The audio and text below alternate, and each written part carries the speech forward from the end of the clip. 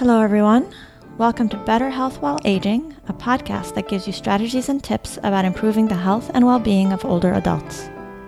We discuss common health problems that affect people over age 60, the best ways to prevent and manage those problems, and we also often address common concerns and dilemmas that come up with aging parents and other older loved ones, like what to do if you're worried about falls or safety or memory or even the quality of a senior's health care.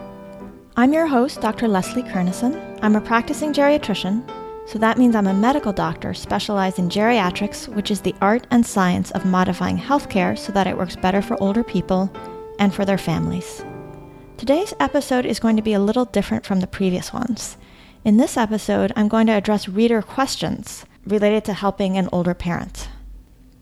These are questions that were emailed to me earlier this month by people who are subscribed to get email updates from the Better Health While Aging website, because earlier this month I sent out a message inviting people to submit questions for me to answer on the podcast. And I heard back from several people. I got lots of questions related to health and aging, and that was wonderful. And today I'm going to address the subset of questions that were from adult children helping older parents. For the other questions about aging health or other aspects of aging, I'll be addressing those in a future episode. Now, before I go into the questions, please note that my suggestions in response to these questions are meant to provide information and education only.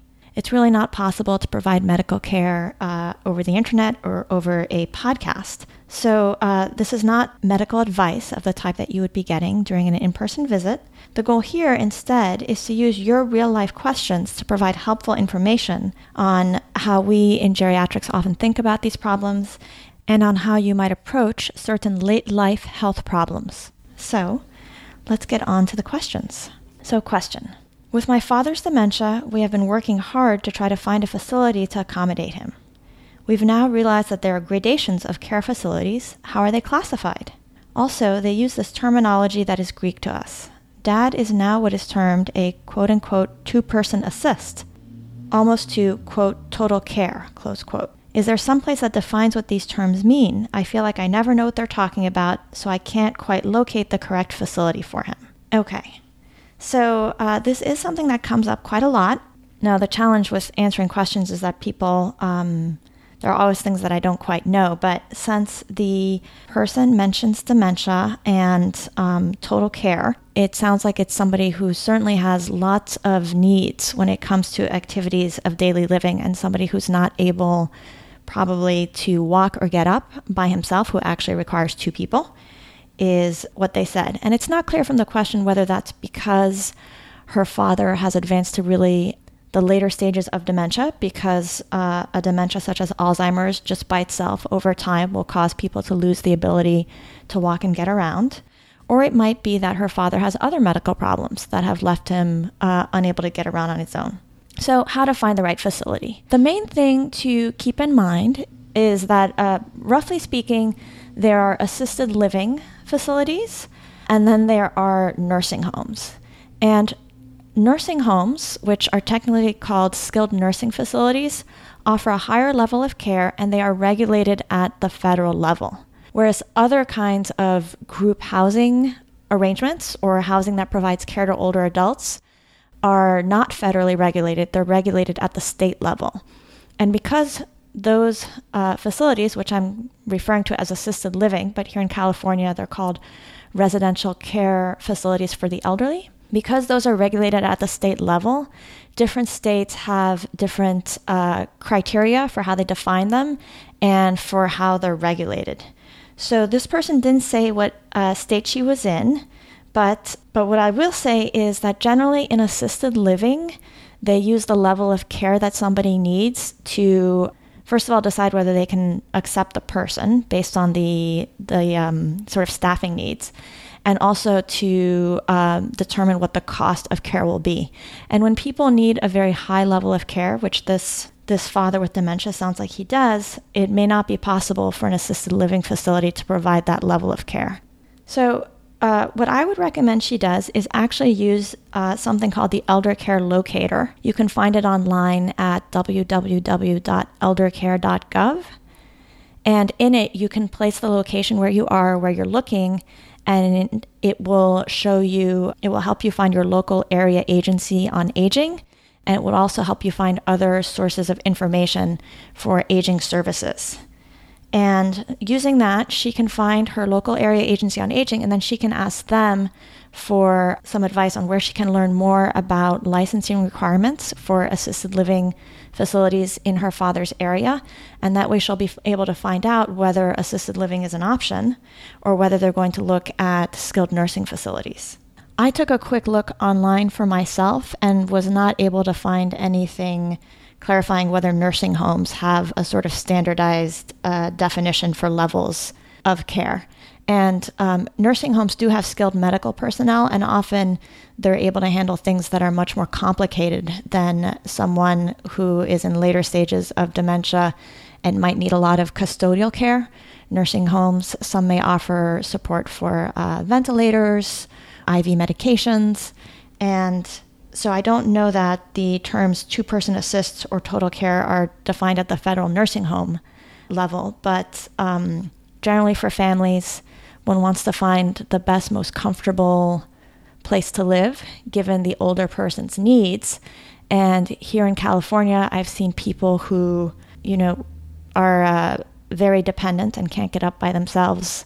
Some of them with dementia are living in certain types of assisted living facilities that have a pretty comprehensive memory care unit. Some of them are living in smaller congregate housing. Here in California, we have something called a board and care that often might have 4 to 6 residents and is a smaller facility. And I've seen some people like that living there.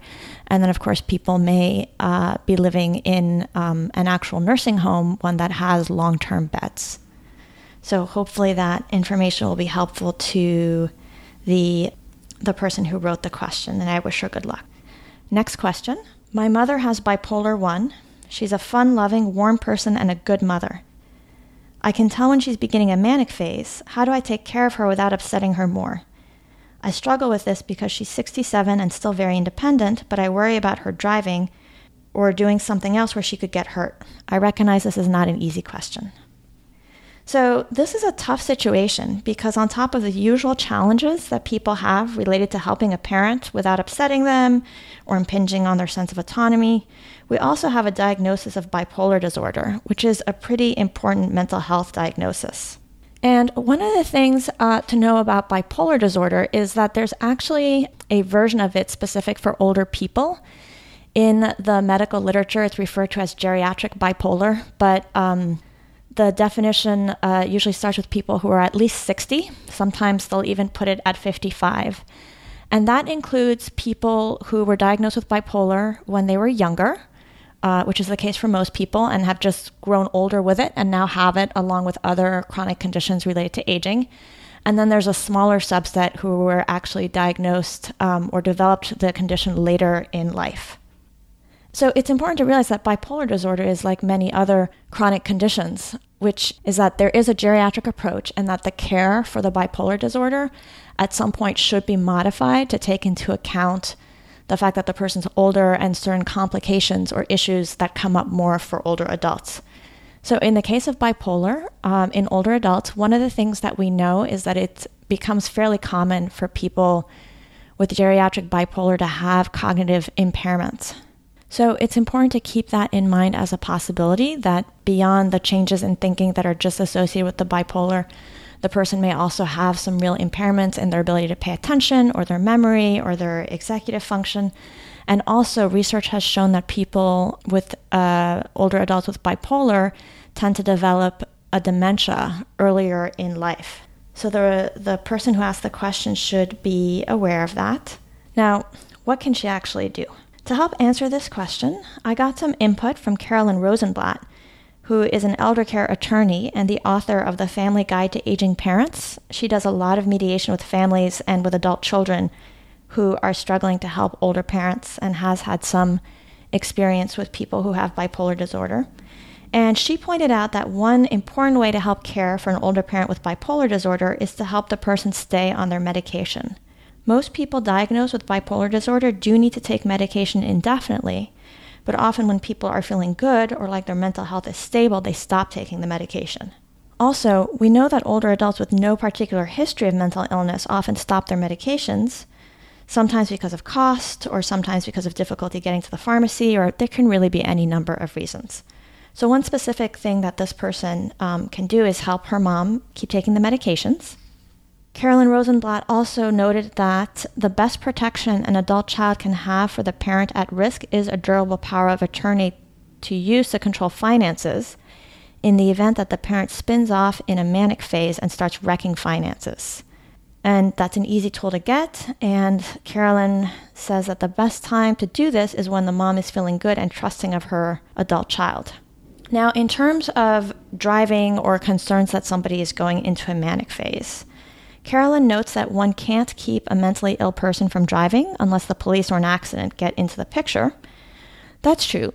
However, most states have criteria under which family or medical professionals can intervene if a person with mental illness seems to be really out of control and at serious risk of self-harm.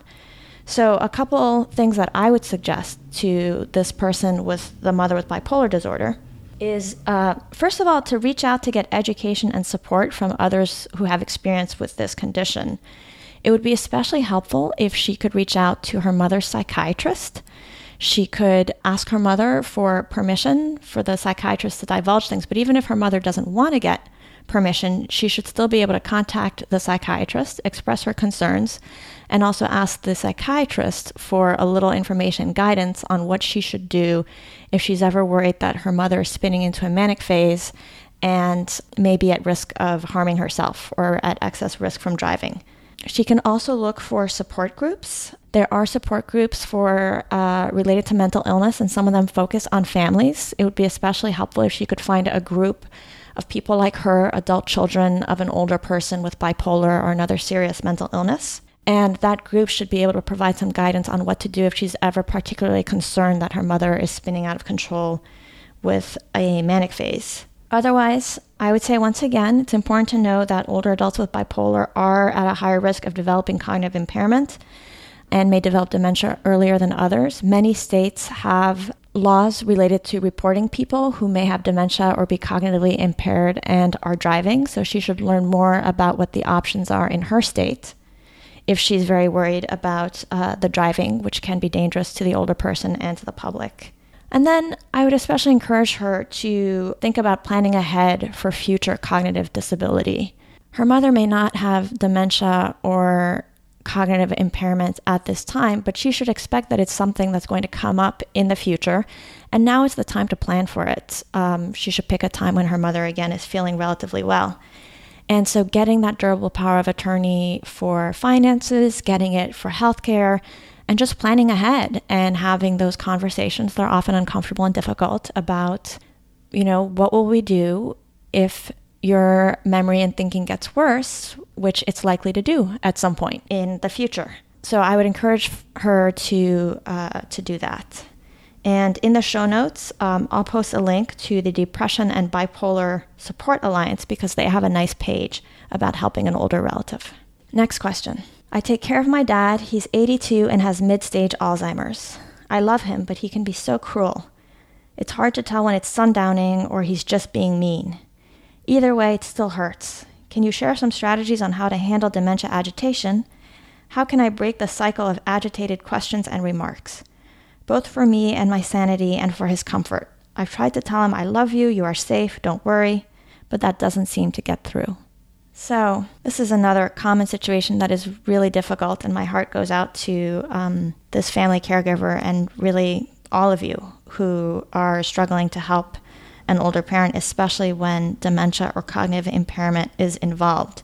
So to get through this, there are some known dementia behavior management strategies that she can try, and I'm going to share a few in a moment. But before I do, I want to emphasize that it's also really important to learn and practice approaches that help you as an adult child or family caregiver maintain your own emotional well-being, both in the moment when a parent with dementia is saying or doing something that leaves one hurt or frustrated, and for kind of longer-term emotional well-being and resilience.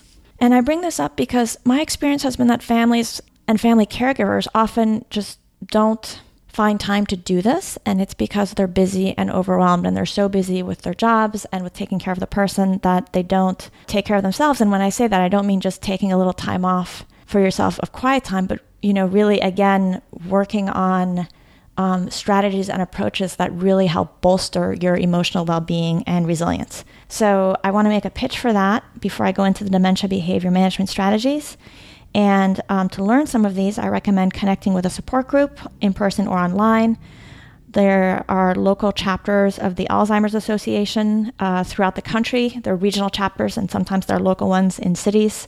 So I would recommend contacting the Alzheimer's Association for help finding a support group, or the local area agency on aging, which again you can find through eldercare.gov, can help refer you to support groups and resources if you are caring for a parent with dementia. Also, for managing emotions, recent research has confirmed that mindfulness meditation helps family caregivers.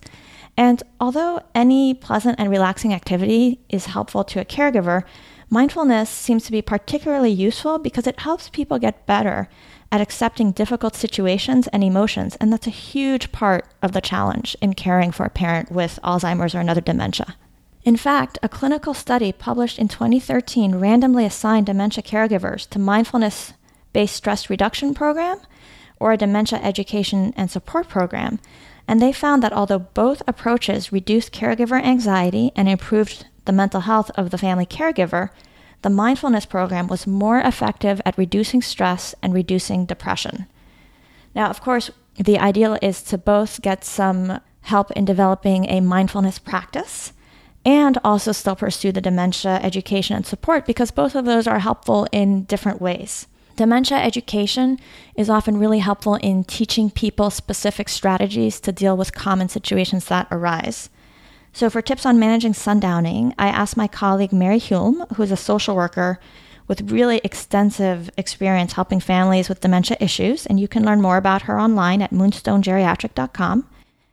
She suggested that this family caregiver try things like turning off distractions such as the TV or radio, quieting the surroundings, and if the father is very agitated, asking him what is happening in a slow and calm voice a few times. She also recommended the resources online at Family Caregiver Alliance, which is a wonderful website and organization for family caregivers. You can find them at caregiver.org, and they have a really nice page on managing dementia behaviors, which I will link to in the show notes. Last but not least, for family caregivers struggling to cope with Alzheimer's or another dementia, I want to recommend the Care to Plan tool, which we heard about in a previous podcast episode, was developed by Professor Joseph Gogler, a dementia expert at the University of Minnesota, and I'll post a link to that as well. So hopefully that'll be helpful for that difficult situation. Next question. Mother is 91 years of age, admitted to a hospital after a bad fall. She's had difficulty sleeping and has been very delirious. Morphine did not have any effect. She was put on haloperidol, small dosage for 4 days, and now stopped. Are withdrawal symptoms lasting or to worry about for her long term? So this person is describing a really common situation that comes up when an older person falls and is hospitalized. Specifically, the person is describing delirium, which is a state of worse than usual mental confusion that is brought on by some type of unusual stress on the body or mind.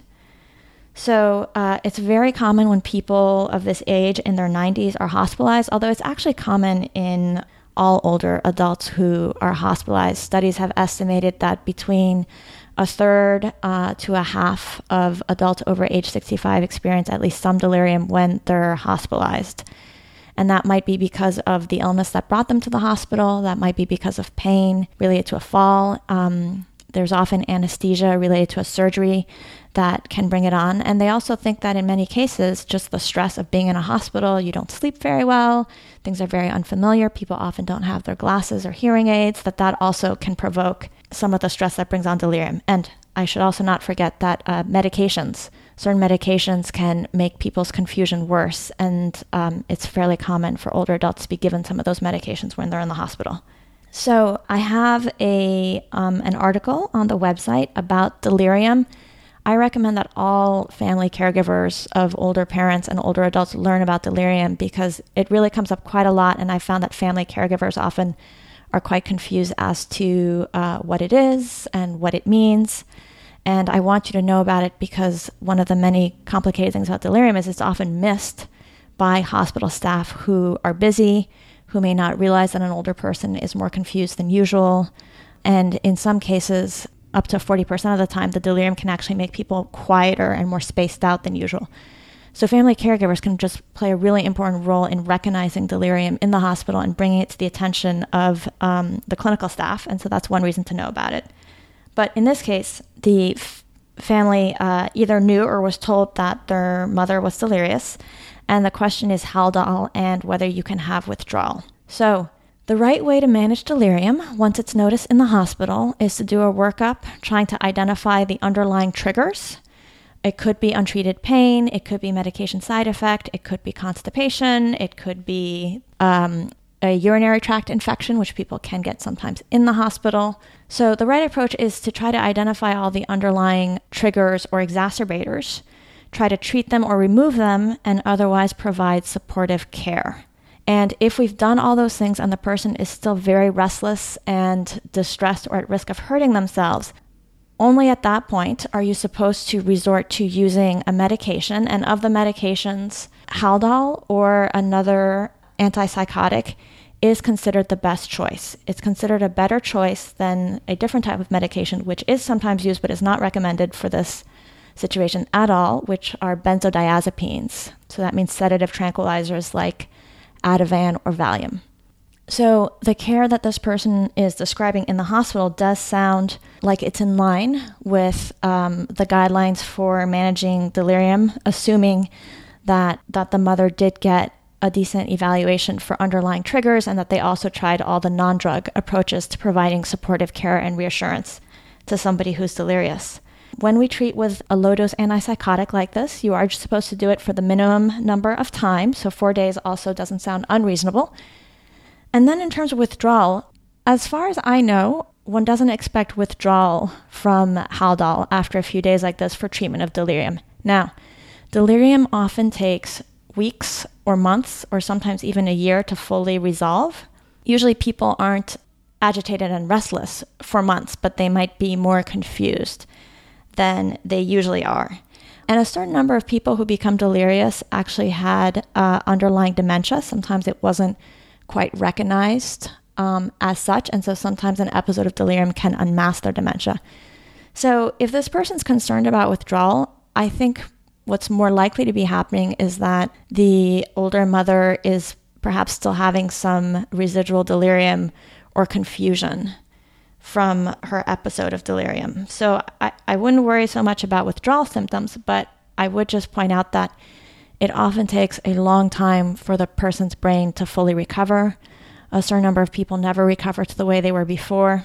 And we do know that in some cases, the older person had a little bit of underlying early dementia that sort of gets uncovered by the episode of delirium. And so then they might be more restless and agitated, and it's partly just the confusion and difficulty processing that might be associated with their underlying brain condition, which is now being made worse by the episode of delirium, and it can take a long time for that delirium to resolve or for them to get back to whatever is going to be their best possible mental state.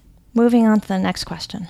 My father has Parkinson's and my mother has Alzheimer's. They live together in an assisted living facility, but I'm fairly certain that we'll need to move them to full care soon. Until that time, I do what I can with the help of assisted living aides to keep their daily routine as normal as possible, but I'm losing ground as their diseases progress. My dad continues to crave a good night's sleep. We've tried everything recommended naturally as well as with prescriptions, but nothing seems to help. I'm beginning to understand there's nothing really that can be done because that's the disease. Is there anything you would recommend or suggestions as to how I can assist without losing hope myself? I'm fortunate that they move closer to me, and with the support of my husband and friends, I'm able to keep my personal life separate from theirs. I just needed to vent. So, this question, again, encapsulates a lot of the challenges that adult children face, especially when they're involved in overseeing the care of older parents who are declining due to a slow, incurable disease such as Alzheimer's disease or Parkinson's disease. And this person is kind of struggling to juggle three things. One is making sure that the parents are getting optimal care for their chronic conditions and any associated difficult symptoms. Then there are the difficult emotions that come with these illnesses that slowly change the people we love. And then there's finding a way to take care of yourself and not letting all the work or emotions overwhelm you too much. So in doing my work, both directly with patients and in counseling families, I find myself just coming again and again and again to what's often known as the serenity prayer. That's that prayer that goes, please grant me the serenity to accept things I cannot change, the courage to change things I can, and the wisdom to know the difference. And the reason why I think of this and the challenge in this and in doing this work that we do to help older adults with their health and well-being is that especially when an older adult has reached a certain stage of medical complexity and decline in their abilities, all three of those items in the Serenity Prayer become really, really difficult. So for instance, even if we're together able to provide the very best optimal care for Alzheimer's or Parkinson's, there'll be decline and often difficult symptoms, and it's hard to accept these changes. Now, there often are things that we can change or do differently to optimize a person's health and well-being, and that's part of the benefit of tapping into the geriatric knowledge base is to make sure that you're accessing all those approaches. But it can be hard to find out what are those things unless you're able to work directly with a geriatrician. And it can be hard to implement them, especially in facilities or in situations where a lot of other people are involved. And then it's often tough to know what kind of problem, like the sleeping difficulties that she mentioned, are improvable. And often the only way to find out if you're a family member is to do some work researching the issue or to find a clinician or other expert to advise you and then to try it. And so her father's having difficulty with sleep with Parkinson's. There are things that can be tried. And to know whether her father's doctors have tried them, she would have to research them a little bit, carefully look over the care he's gotten, ask a lot of questions, consider a second opinion. And then even if she finds all the sort of best known things to try and tries them, they may improve and they may not, because that's just the nature of what we find with these approaches. And it can be dispiriting to put a lot of time and effort into researching and trying to improve a symptom and to find that in the end it doesn't help, because maybe it was just one of those situations where even when all the best known things were tried, it didn't work, because in most cases there's nothing that works 100% of the time for everything. So what she can do to get through this situation. I think there are a couple things that are important for family caregivers in this situation to do. One is, again, to invest in activities that will help you cope with your caregiving stress and with the emotional challenges of this journey. So again, developing some kind of mindfulness practice, I think, just pays huge dividends in coping with caregiving stressors and is really good for one's health in a lot of ways and can help for the rest of one's life. So I encourage people to consider that. And then there are other basic self-care approaches that help one cope with caregiving stress, like getting enough sleep, getting enough exercise, avoiding isolation. Sometimes people become isolated from the rest of their friends and family because they're so caught up in the caregiving, or they feel like they don't want to burden their friends by talking about the caregiving. And that's part of why a caregiver support group can be a really good option for people. So those are some approaches to sort of cope with the caregiving stress. There's another branch of caregiving skills, which is to the extent possible, cultivate one's skills as a medical and well-being advocate. So it pains me to say this, but right now, older adults with Alzheimer's and sometimes with Parkinson's, certainly in assisted living facilities, often are getting suboptimal medical care. And it takes a lot of work and advocacy and effort from their family members and care circle to improve that medical care. So you can learn to cultivate those skills. It means learning things like how to research health problems, how to bring up potential approaches to the clinical partners, how to sort of assess what the current doctors are doing, or how to get a second opinion, and so forth. So support groups, again, can help with this. And then there are some sites online, and I'll link to one of them in the show notes, that help people learn kind of proactive patient strategies. And when you're the family caregiver overseeing an older person's care, a lot of those strategies you can learn as well. So I'll share some links that have some resources for people who want to do that. And it is a way, it often can improve the healthcare of an older person, which can improve their well-being and quality of life. But, it's work, unfortunately. And then the third thing to do is to definitely set some healthy limits on one's caregiving efforts and just accept that you probably can't do everything that you hypothetically could for your parents. We each have 24 hours in the day. Most people have work. They may be caring for younger children. They have other obligations. And so I always encourage people to be careful about letting the caregiving of older parents swallow up too much. Nobody can tell another person how much is too much or too little. But for most people, you won't be able to do everything that you could. And we all have to find ways to come to terms with that and accept that. I always encourage family caregivers to recruit help to the extent they can, either by tapping into financial resources if they have any, by recruiting friends and other family members to help to the extent that's possible. Because putting in too much of yourself and burning out, one wants to be very careful about that. And lastly, a word about losing hope. I would say there's always hope, but we just sometimes have to change what we're hoping for. And the talking to other people, especially if they're trained in supporting family caregivers, can help us realize that. No matter what the situation, there's always something positive and good and feasible that we can hope for when it comes to the health and well-being of an older person who's declining. So I think this often feels like small comfort to the family caregiver who's overwhelmed and feels that they're drowning in stress or grief or are overwhelmed by their parents' unhappiness or frustration, because I think that's one of the things that's often very hard is seeing people we love that we can't make everything right for them. But again, support groups and activities like mindfulness can help family caregivers feel a little more accepting of the situation and of one's own limits in what we can do. And I think that has a profound effect on a person's well-being when they're in a family caregiving role, and can even sometimes help the older person too.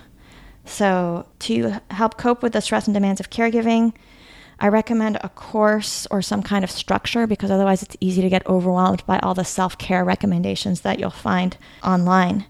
So, for instance, Professor Joseph Gogler, who was our guest on the podcast previously, he recommends a course called Powerful Tools for Caregivers, and you can learn more about it online at www.powerfultoolsforcaregivers.org. So I'll post a link to that site and a few other resources in the show notes. Next question. We have a very difficult time getting my mother to take her medicine and agree to recommended procedures such as cataract surgery and fine needle aspiration of the thyroid gland. What strategies can we use to help her understand the importance of these things? Thank you.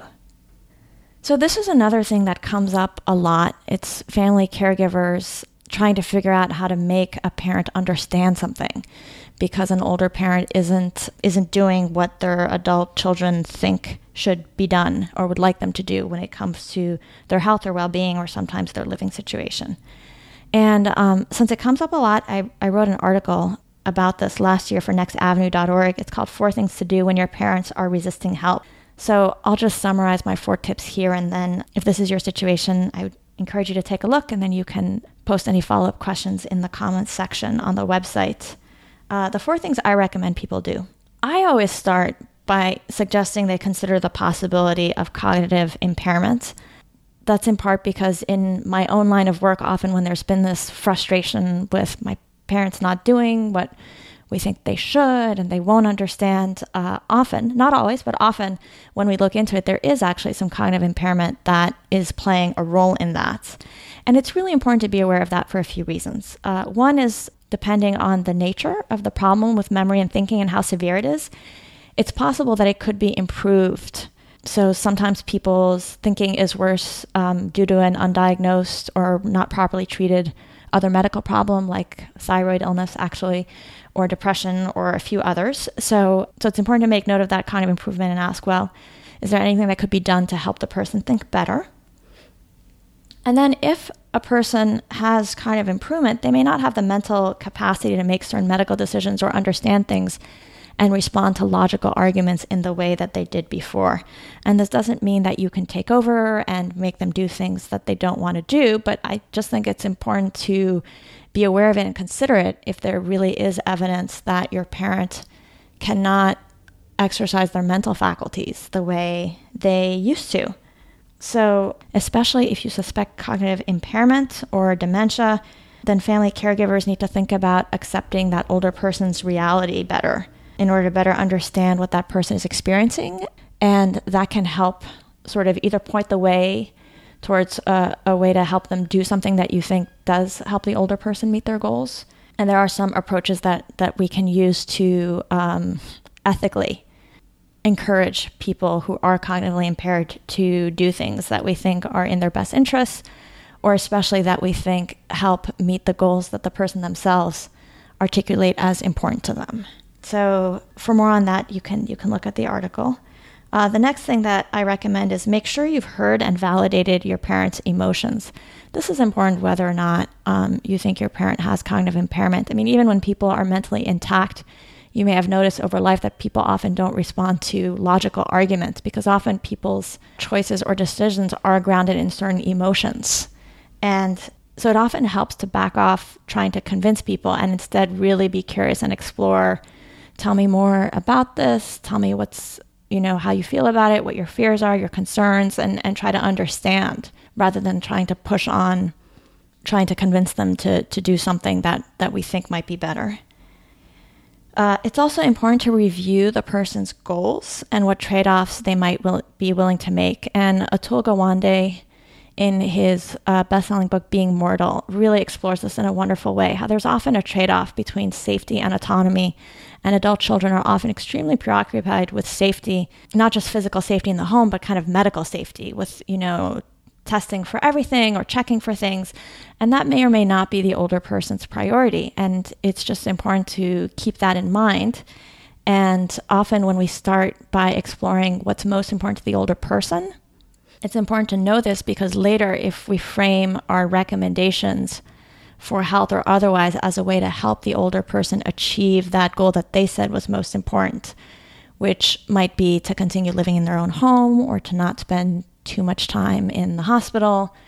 Often by framing our recommendations as a way to help them reach goals that they said were important, we can be more successful in the communication and in coming up with a plan.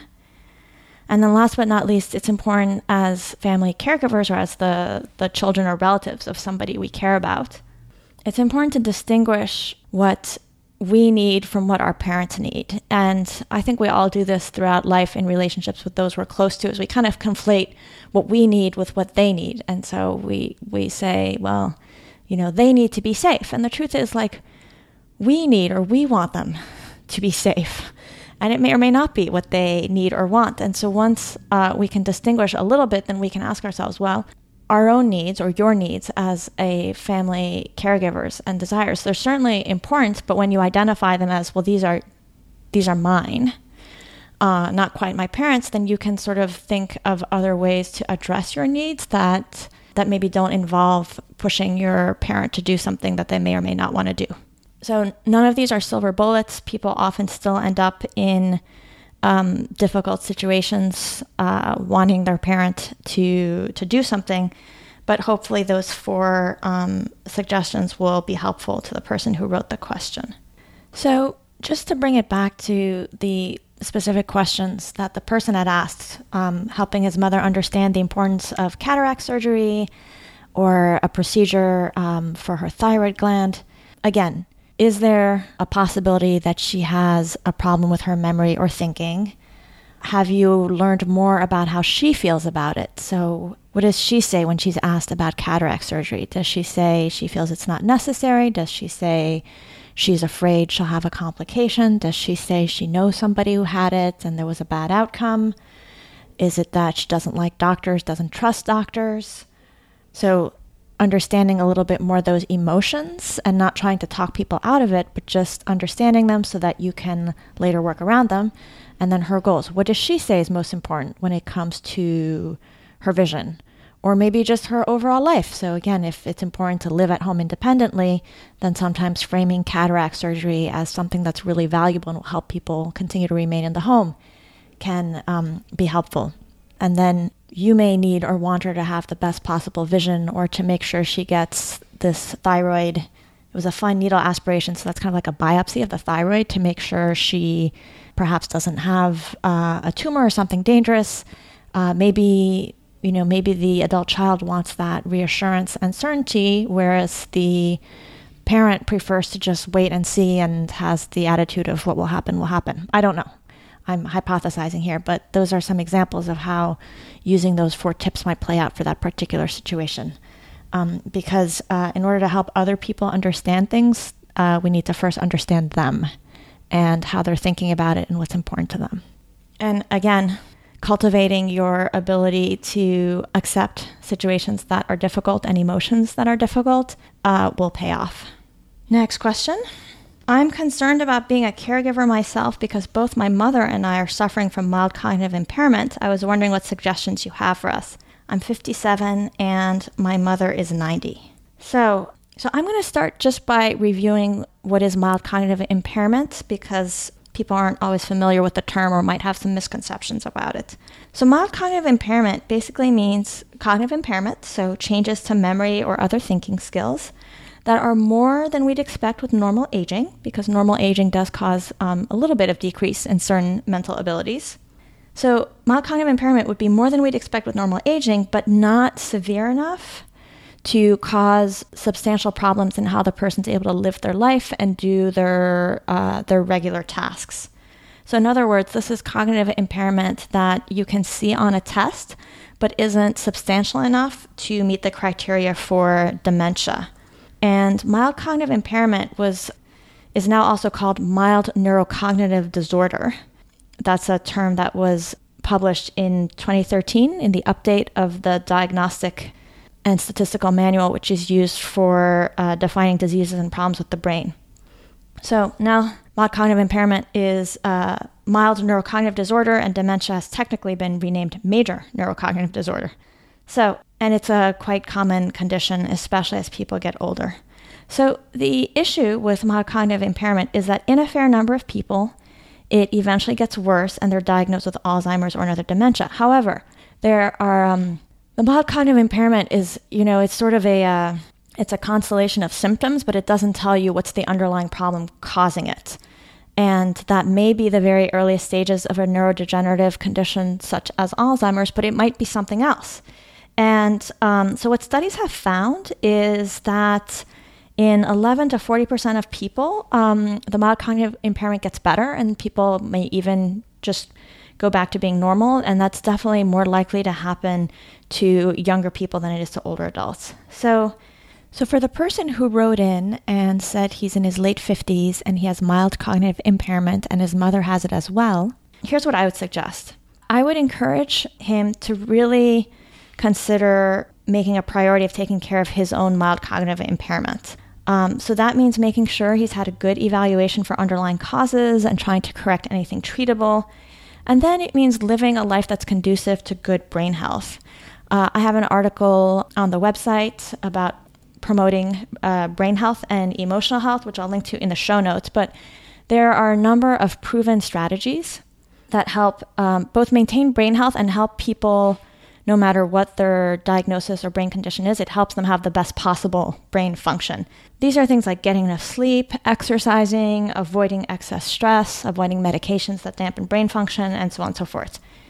So I would encourage him to do those things. And then in terms of his mom, he needs to work with her and with the rest of the care circle to work out a care plan that doesn't put excess demands on him. And that's because the stress and burden of caregiving could easily make his mild cognitive impairment worse. So he needs to kind of balance a little bit what his mom needs with what he needs for his own health. And that's tough to do. There's no exact right way to do it, but I just want to encourage him to think about that. And then in terms of the older mother's mild cognitive impairment, she can also pursue those lifestyle activities and behaviors that are known to help people optimize their brain health. Or if she's in a facility or getting help from others, they should help her do those things. So again, exercising, getting enough sleep, meaningful social activity, and purposeful activities. These are all things that are shown to help maintain cognitive health. And then lastly, both this adult child and his older mother, to the extent she can, should plan ahead and anticipate that she might decline further and need more assistance, either due to cognitive problems or due to other health problems, because when you're in your 90s, you could have other health problems that cause you to have limitations with your physical abilities or mental abilities. And so they should plan ahead and figure out a plan for how they'll meet her care needs. And I would encourage them to do it sooner rather than later. You don't want to wait until there's a crisis, especially if you as the adult child already have your own chronic health conditions or brain health to worry about. Planning ahead is always much, much better. So I would encourage them to do that. And a nice resource that I have recently come across is called Long-Term Care Planning for Dummies by Carol Levine, who's a really experienced, well-known expert on family caregiving. So that would be one resource that they could use for that. Otherwise, to learn more about mild cognitive impairment and how it should be evaluated, how it can be evaluated and treated, the Alzheimer's Association has some good information, and also the Mayo Clinic has some as well. Next question. My mother is 84 and has mild to medium dementia. She has complained of a pressure in her abdomen and shortness of breath. I took her to the emergency room. There were no issues with her heart or stomach found.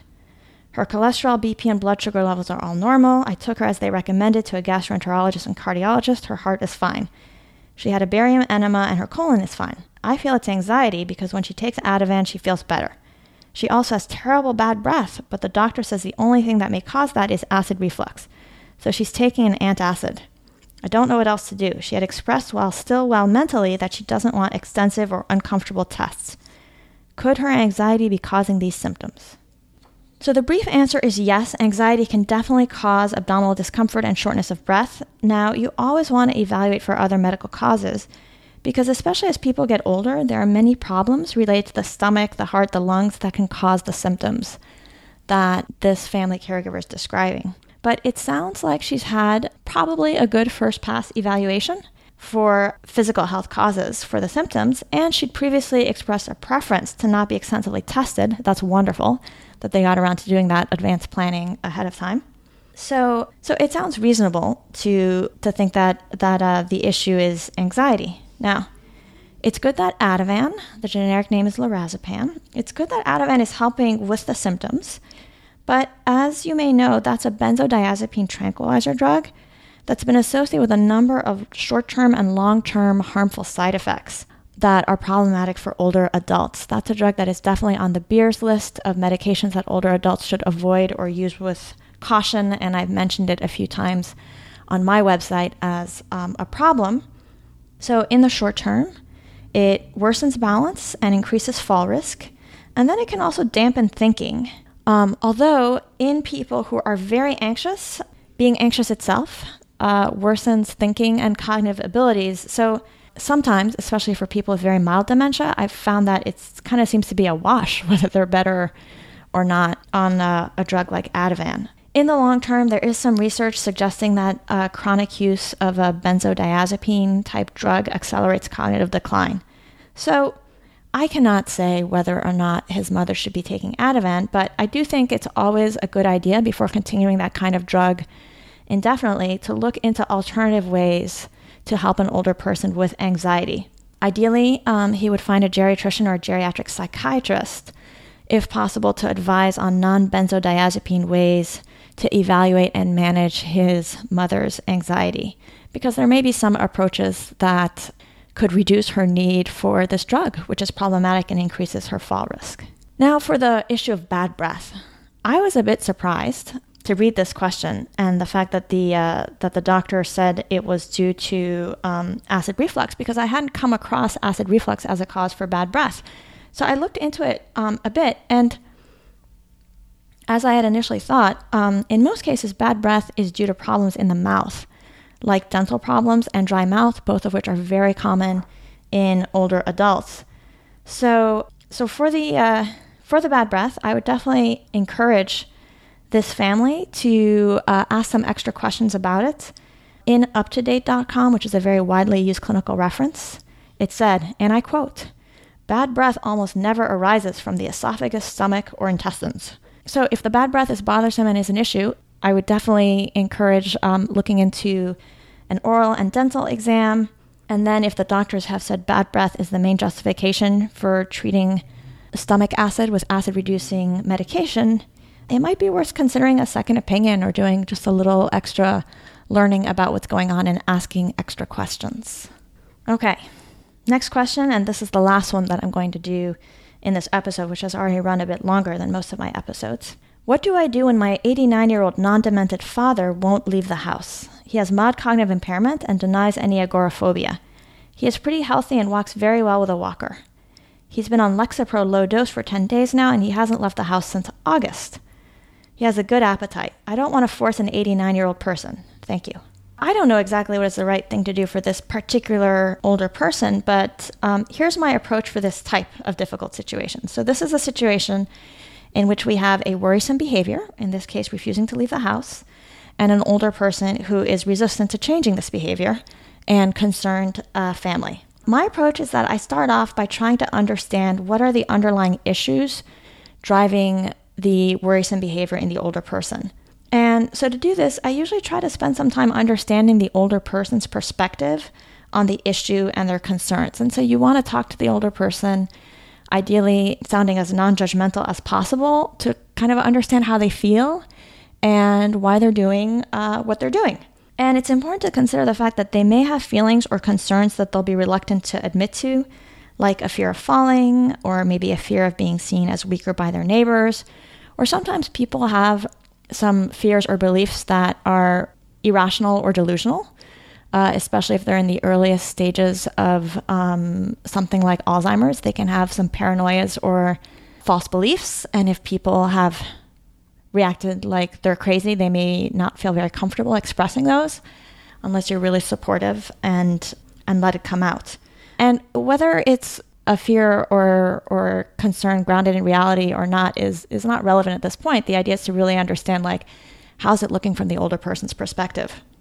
And that's both to provide some insight into what might be the underlying cause of the behavior and to give you some ideas on what might be a constructive strategy to address the behavior.